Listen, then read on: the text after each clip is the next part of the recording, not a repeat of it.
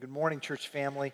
It's so good to get to worship with you today. And if this is your first Sunday here at Windsor Road, my name is Randy. I'm privileged to be the lead minister here at the church, and we just want to welcome you to the church family. I'm so glad that we sang that hymn because we're going to be talking about heart and vision and sight, and we're in a series on the Beatitudes. And what I want to do this morning for our scripture reading is ask you to turn to the Old Testament book of Psalms, Psalm chapter 24. You'll find that on page 458 of your church Bibles. If you don't have a copy of God's Word to call your own, please feel free to take the copy that's in the pouch in front of you. I'm having you turn there because I want you to read the psalm from which today's beatitude is based. So when Jesus gave us the sixth beatitude, which we'll read in a moment, in his mind he was thinking of Psalm chapter 24. So I think it's important for us to read that as a prelude to the sixth beatitude. Psalm 24, page 458 of your church Bibles. A psalm of David. The earth is the Lord's and the fullness thereof, the world and those who dwell therein, for he has founded it upon the seas and established it upon the rivers. Who shall ascend the hill of the Lord, and who shall stand in his holy place? He who has clean hands and a pure heart, who does not lift up his soul to what is false, and does not swear deceitfully. He will receive blessing from the Lord and righteousness from the God of his salvation. Such is the generation of those who seek him, who seek the face of the God of Jacob. And you see in the margin there that word Selah. It's a Hebrew term. Remember, this is a psalm, a song, and that term means pause. In other words, just sit in that truth for just a moment and contemplate what you just sang.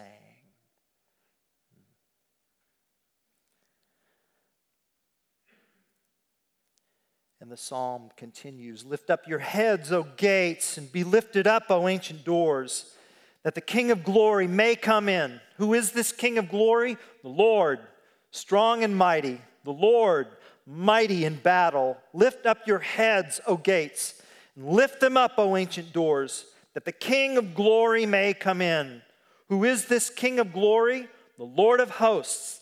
He is the King of glory. Selah. This is God's word. And then we read Matthew chapter 5, verse 8. And Jesus said, blessed are the pure in heart, for they shall see God. The Word of God.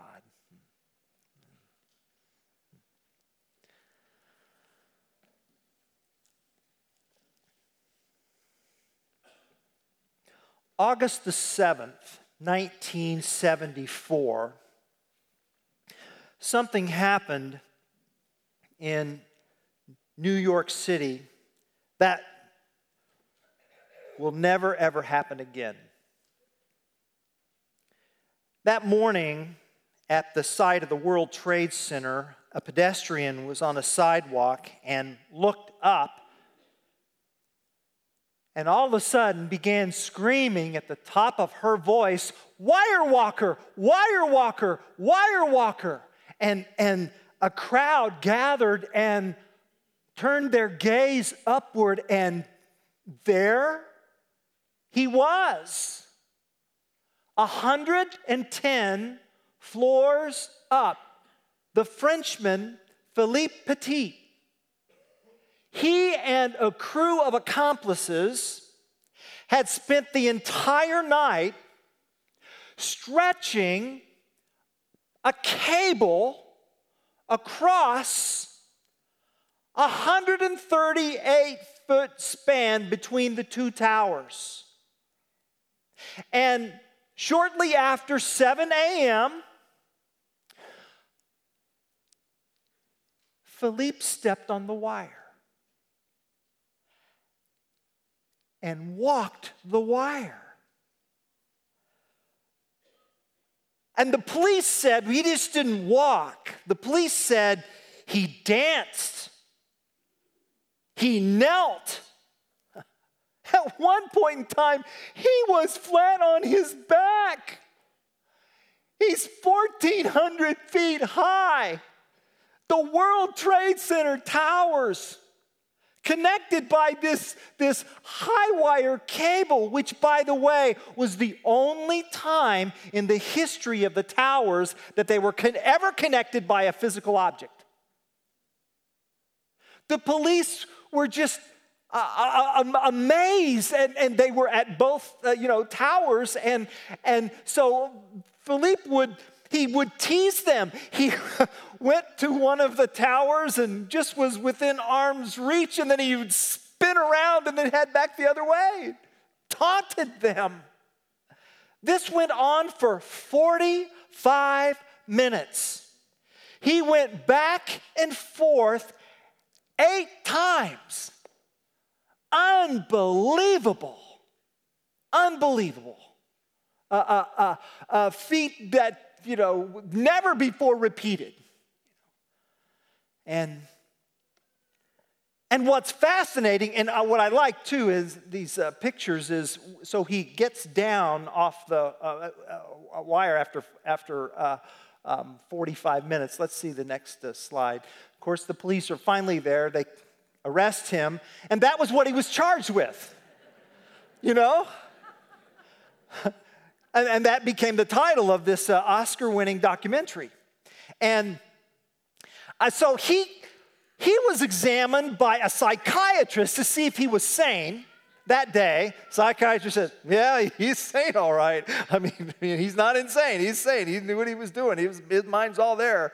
But fascinating story. And the judge ended up throwing out the charges under the condition that he would do some high wire work for the children there in downtown New York. But what a fascinating story that took place August the 7th, 1974.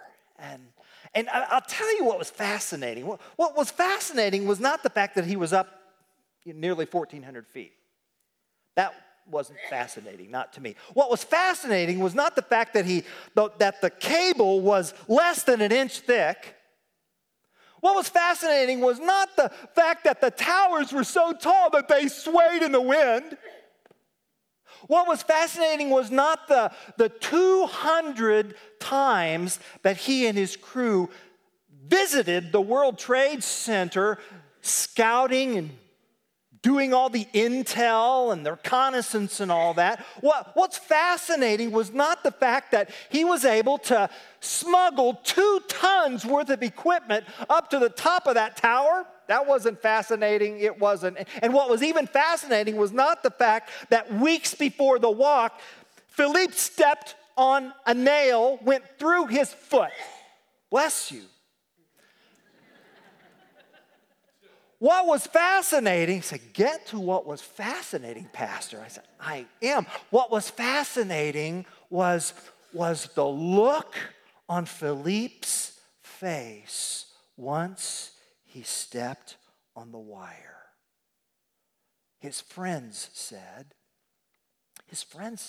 that his face became like a mask, meaning all sense of time and all awareness of the crowd simply disappeared. It was just Philippe and the wire.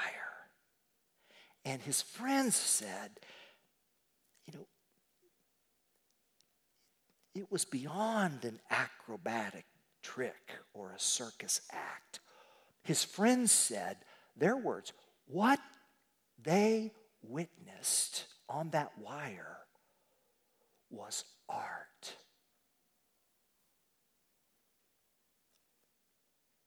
Poetry. He didn't just walk, he danced. He was playful. Playful. Playful. And then to hear Philippe describe it, he describes this experience in spiritual terms. He said it was as if the wire was calling me. It was calling me. And then he said this. It went beyond spiritual to evangelical. He said this. He said there comes a point in time when one foot is on the building and one foot is on the wire, and you've got to take the foot that's on the building and put it on the wire. And when that happens, you enter another world. You're there. My goodness. A calling? Another world? What would it be like to experience something like that? Something to attract your life, something from which you say, this is why I was born. This is my destiny. This whole thing was concocted in a dentist office. In 1968, Philippe had a toothache. He's in the waiting room. He's waiting to see the dentist, and he picks up a magazine and he sees the future World Trade Center towers, and he just sees it, and he sees the walk. In fact, he rips the page out of the magazine and he leaves. He doesn't even go to see the dentist. And he says that the vision of the two towers and the walk was greater than the pain in my tooth. Wow. Now, if any of this resonates with any part of your soul, you're beginning to touch on what Jesus talks about in the 6th beatitude in Matthew chapter 5, verse 8. Let's put it up on the screen. It says, "Blessed are the pure in heart, for they shall see God." Let's say that together on 3. 1, 2, 3. Blessed are the pure in heart, for they shall see God. Again, blessed are the pure in heart, for they shall see God. Now, in our study on the Beatitudes, I've tried to overemphasize that when Jesus gave the Beatitudes, he did not give these Beatitudes as a sort of updated list of 10 commandments. It's so easy for us to read the Beatitudes as just another checklist of moralistic behaviors. But that's really not what's going on here in terms of what Jesus is offering the Beatitudes as an invitation to another world, life in his world. And if there's any of the Beatitudes, of which we might turn moralistic, I think this is the one. Because it's so easy for us to read this and we just make a moralistic jump and we read it and we think, okay, if I want to see God, if I want to get in good with God's graces, then I'm going to have to step it up. I'm going to have to do more work. I'm going to have to do more, try harder, be purer. And then the purer I behave, then the more likely I'll be to get to see the man upstairs. And the problem with that perspective is that it turns Christianity into just another works-based faith. And that's not Jesus' intention, because the gospel is not Jesus coming to reform your moral outward etiquette. Rather, the gospel is Jesus coming to transform your heart. Jesus wants to change your heart. And what that means is this. And listen closely.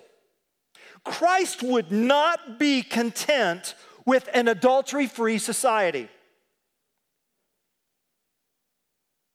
Christ would not be content with a murder-free culture. He wouldn't. For does he not say a little later on in the Sermon on the Mount, you have heard that it was said, you shall not commit adultery, but I say to you that everyone who looks at a woman lustfully has already committed adultery with her in his heart. And then does he not say later that if you harbor murderous rage against your brother, you're liable to judgment? That's why verse 8 does not say, blessed are the pure in actions. Blessed are the pure in deeds. Jesus wants your heart. He's after your heart. Because your heart is where you live. And here in this beatitude is compressed the wisest psychoanalytical observation that you could ever receive. Really. Consider these questions. Why do people do what they do? Why'd your toddler pitch a fit this morning? Why'd your friend get upset in the middle of the conversation? Why's your high schooler so angry? What's that about? Why's your mother so critical and controlling? Why is your colleague swallowed up by depression and despair? Why is that? Why would a man risk his family for 20 minutes of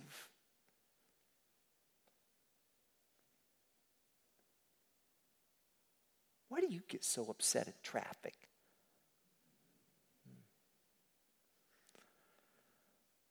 On the other hand, how is it that your mentor is able to conduct herself with such poise and grace under pressure? How is it that that patient with a terminal illness possess such inexplicable joy? How is it that that child in the burn unit of the hospital smile?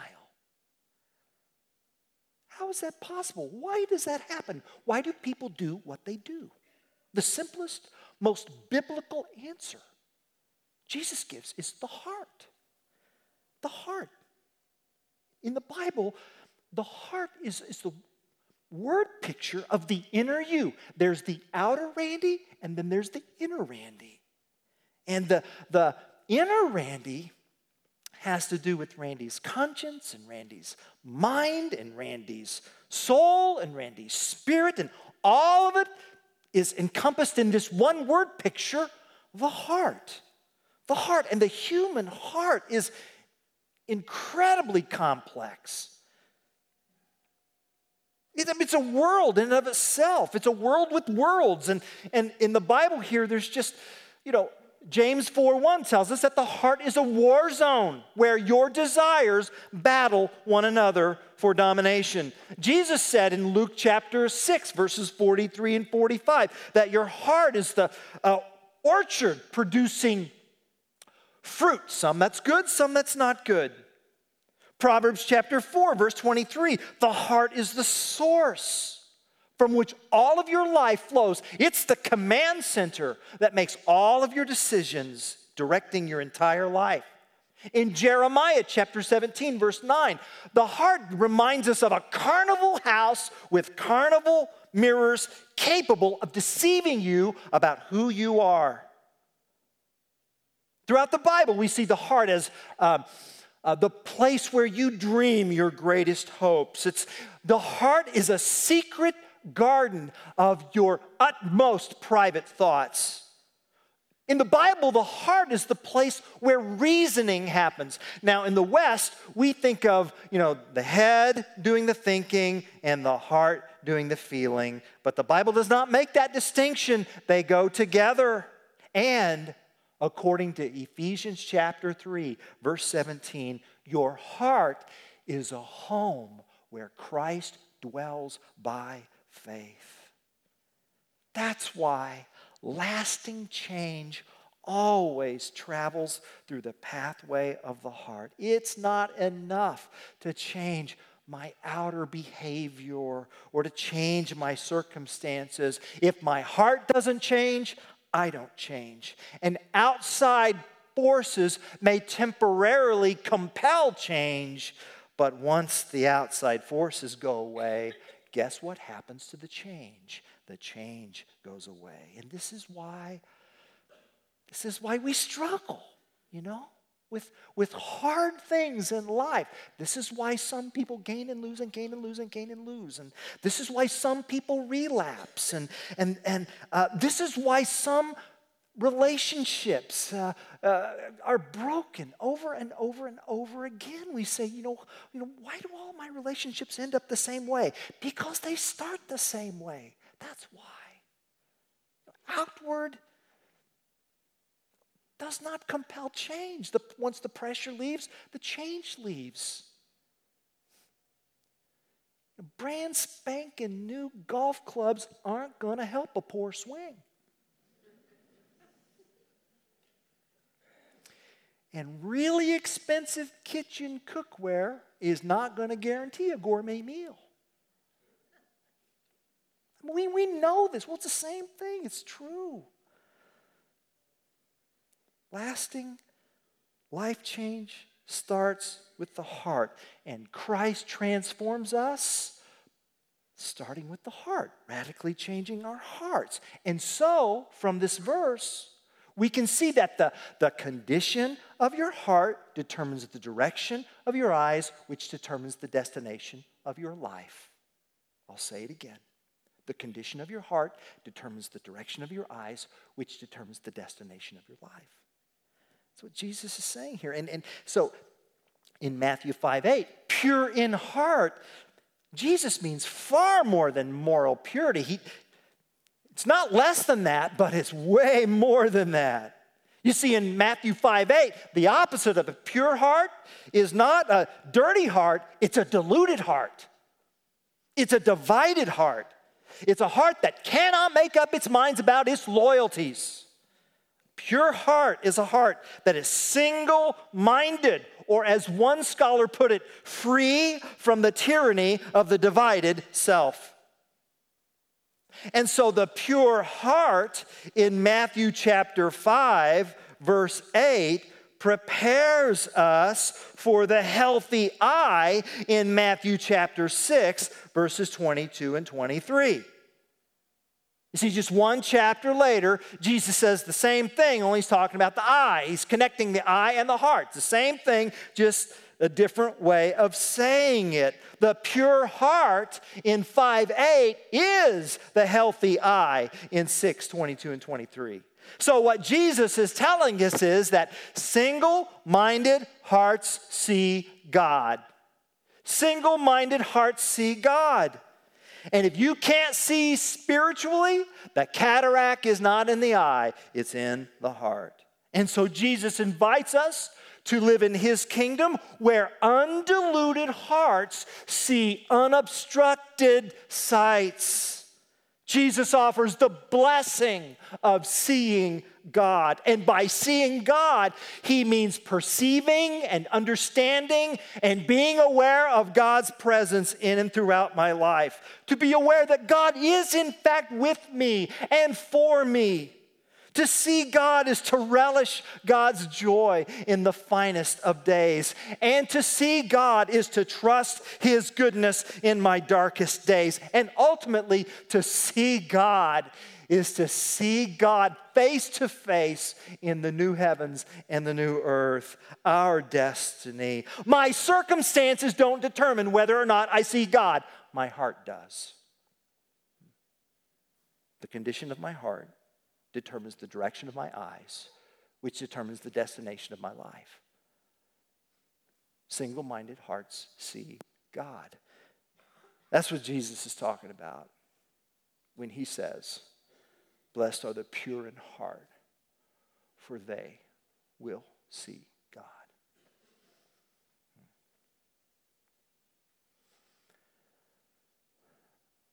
How's your heart?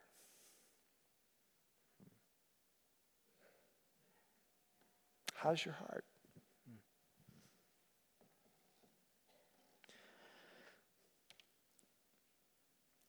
See, the moment we come to grips with this big idea, with this truth here,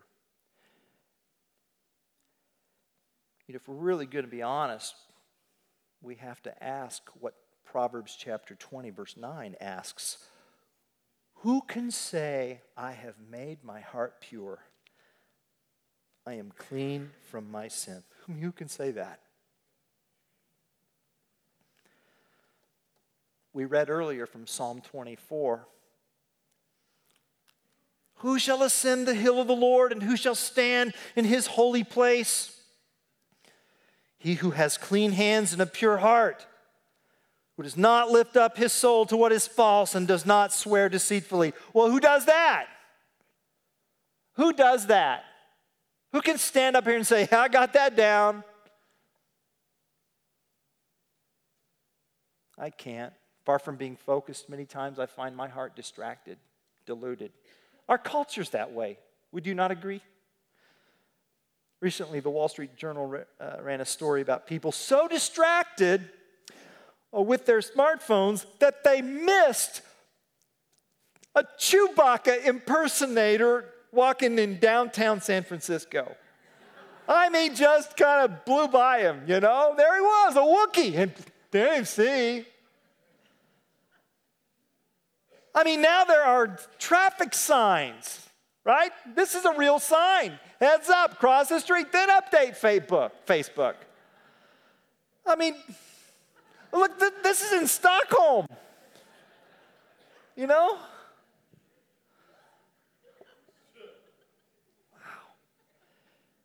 The article goes on to talk about how more and more pedestrians are finding themselves in the ER due to what's been called inattentional blindness when they get into accidents crossing the street because they're on their cell phones. They're gawking at the screen. They're in their own little world there. They're distracted. You know? And these distractions, they endanger us. They delude us, and they shrink our worlds. Ironically, the more divided our hearts are, the more our worlds shrink. The more the world shrinks to the size of our world. We need help. I need help. And it's like you become endangered, and then you become enslaved. How am I going to get out? I'm trapped. The world is shrunk to the size of my world. That's not good. I experienced this in a very vivid way just Friday. So with my cancer, I needed to follow up with an MRI. And because they had seen a spot in my near my jaw, and they wanted to just check it out. And thank goodness it's nothing. It's just arthritis. My older brother would say I talk too much. What does he know? But so, you know, I go down into radiology and wonderful, pleasant help by the personnel there. And, you know, of course, the question now, you know, Mr. Boldinghouse, are you claustrophobic? And I'm claustrophobic. No, I took an elevator on the way down. I mean, I'm fine. I've been in compact cars. Fine. I can do telephone booths. You know, remember when we had those? Sure, I can, you know, am I claustrophobic? All right, well, okay. So, you know, I'm now, you know, lying on my back, and it was almost like a ride at an amusement park. And so then when it was time, they had my head fixed to hold it still, and then it was like, whoop, and I'm in this tube. And I mean, very quickly after I got in this tube, there was no amusement at all whatsoever. My world just all of a sudden shrunk, and I'm going, oh my goodness. I mean, now keep in mind, I'm only in to my waist, but it's like, I'm feeling, so this is what being buried alive feels like. This is not, and I've got to be in here for a half hour? Okay, what am I going to do? Okay, I can do this. All right, here's what I'll do. Okay, I'll just quote the 23rd Psalm slowly for 100 times over the next 30. That's what I'll do. And so, okay, I'm beginning to breathe really in a shallow way, and I can feel my pulse racing, and my world is just continuing to shrink. The Lord is my shepherd, I shall not want. He leads me by still waters. He restores my soul. Yea, though I walk through the valley of the shadow of death, I'll fear, get me out of here. And I've got this, this panic ball that I'm supposed to squeeze in the unlikely event that I should have a panic attack. I am going, man, get me out of here. And so I get whisked out and it's like, so that's what you meant by claustrophobic. I mean, this is like, holy mackerel.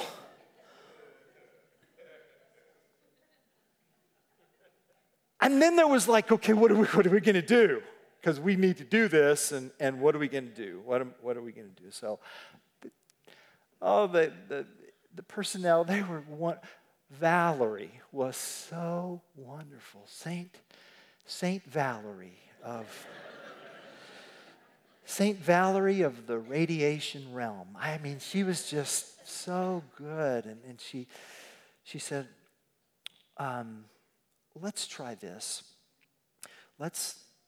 I've got a mirror that I can hook up to the kind of helmet that you need to wear to keep your head still.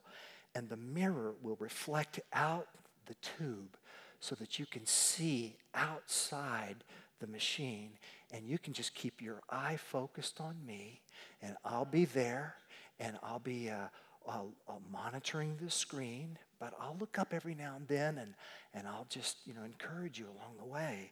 And so and I was panicked, but I was also embarrassed. It's like, oh man, but okay, let's try this mirror. So they put the mirror on, and then they put me in, and I still kept up on the Psalm 23, but I could see outside my claustrophobic tubular world, and I could see Valerie, and she'd look up every now and then and encourage me, tell me, you're doing great, and my circumstances did not change, but my perspective did.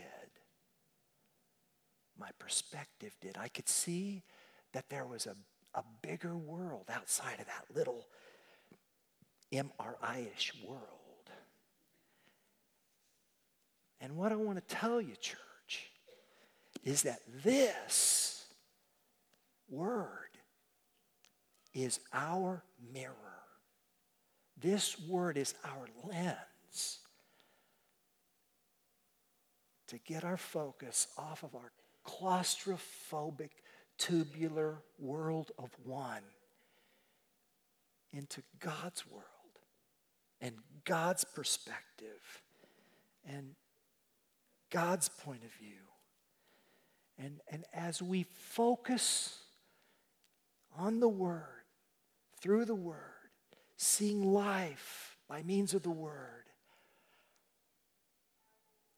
focus single-mindedly, undividedly, we see God.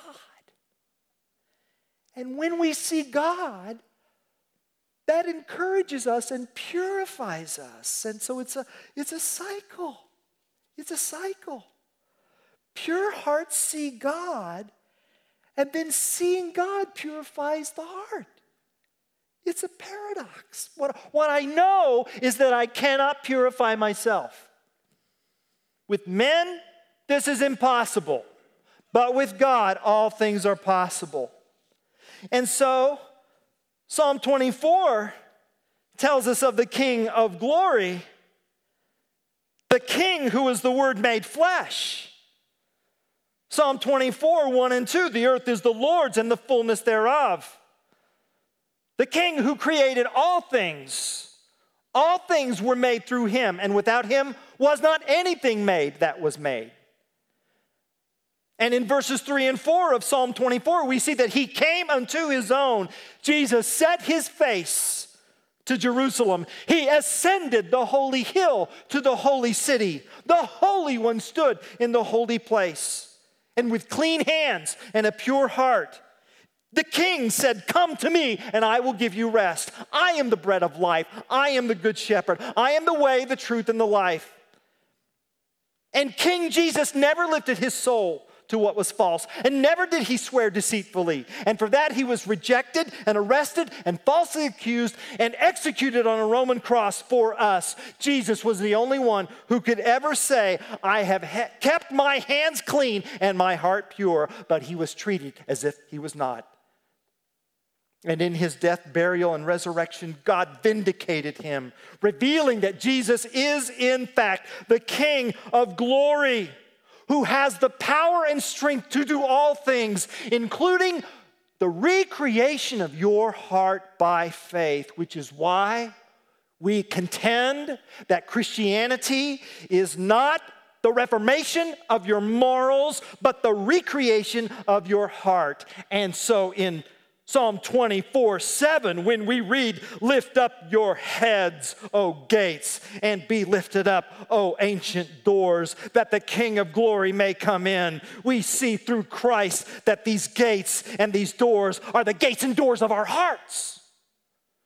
The psalmist is saying, open your heart to the King and invite him in by faith and receive his blessing and his righteousness.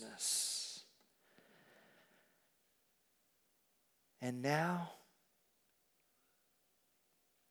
beneath his merciful rule, I can live with an undivided heart. I don't have to pretend anymore. I don't have to say everything's fine just to keep up appearances. I can dare to be broken.